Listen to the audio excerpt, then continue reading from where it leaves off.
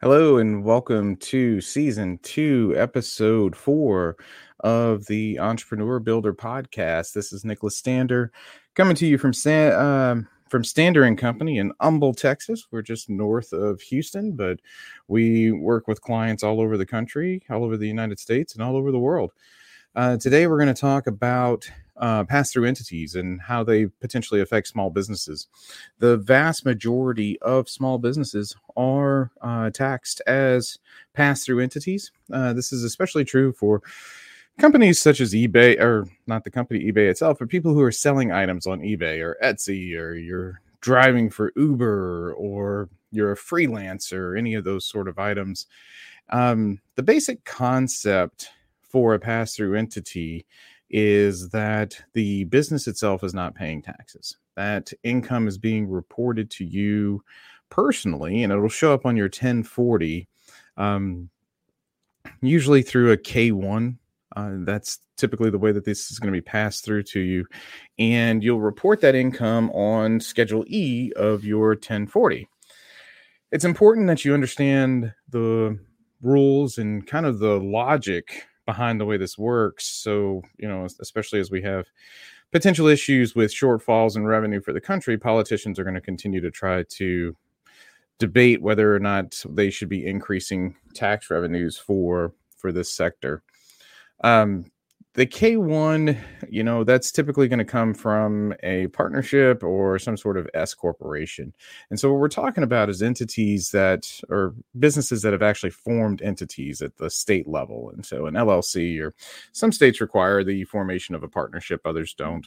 But that's how that form gets filled out. And so the entity itself actually does have a filing requirement, but they don't have any payments due because the income is passed to those owners. And typically it's done on some sort of percentage basis.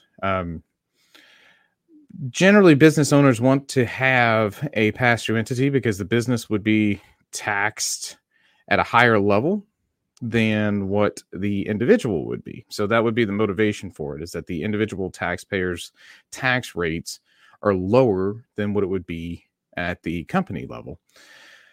The other issue is that you potentially, or in certain circumstances, can avoid double taxation, right? And that's because in a C Corp, the C Corp is actually paying its taxes, and then you have to find some other way to get that money out of the entity. And the typical way of doing that is going to be through payroll or dividends. Both are taxable to the owner. In an S Corp, you have the ability to make distributions, and those are, the distribution itself is not taxable to the owner. And so you avoid that double taxation situation.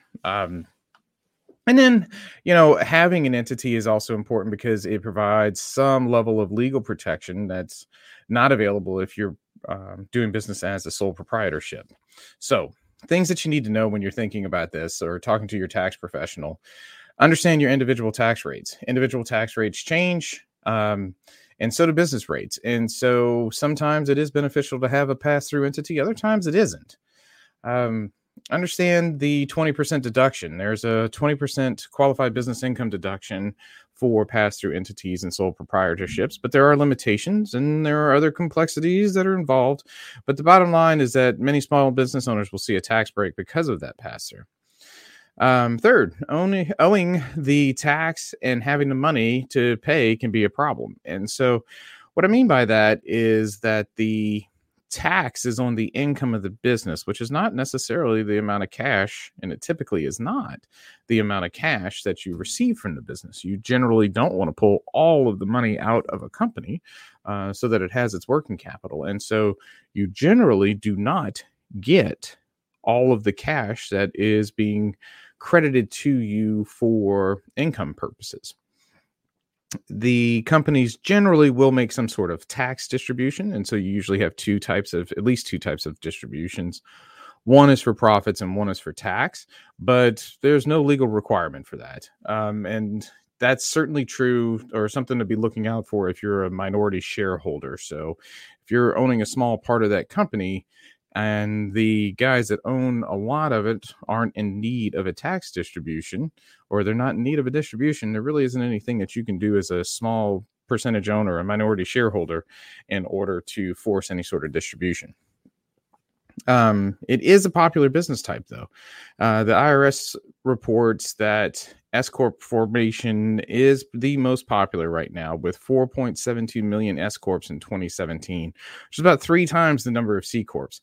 And so, this is being tracked, though, and so people or politicians and the IRS are watching this to make sure that we handle these things correctly and that the tax base isn't being lost. And so, in short, it's important for you to understand how these things work. Make sure that you understand your tax rates.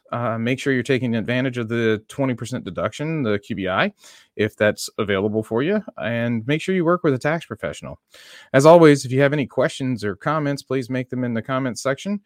If there's anything that you'd like to add or anything future topic that you'd like me to discuss, then make sure you put that into the comment section as well. Again, this is Nicholas Stander with Stander & Company. We're here in Humble, Texas, but we serve the entire U.S. The phone number here is 281-354-0700. This has been Entrepreneur Builder, and we look forward to talking to you next time. Thanks so much.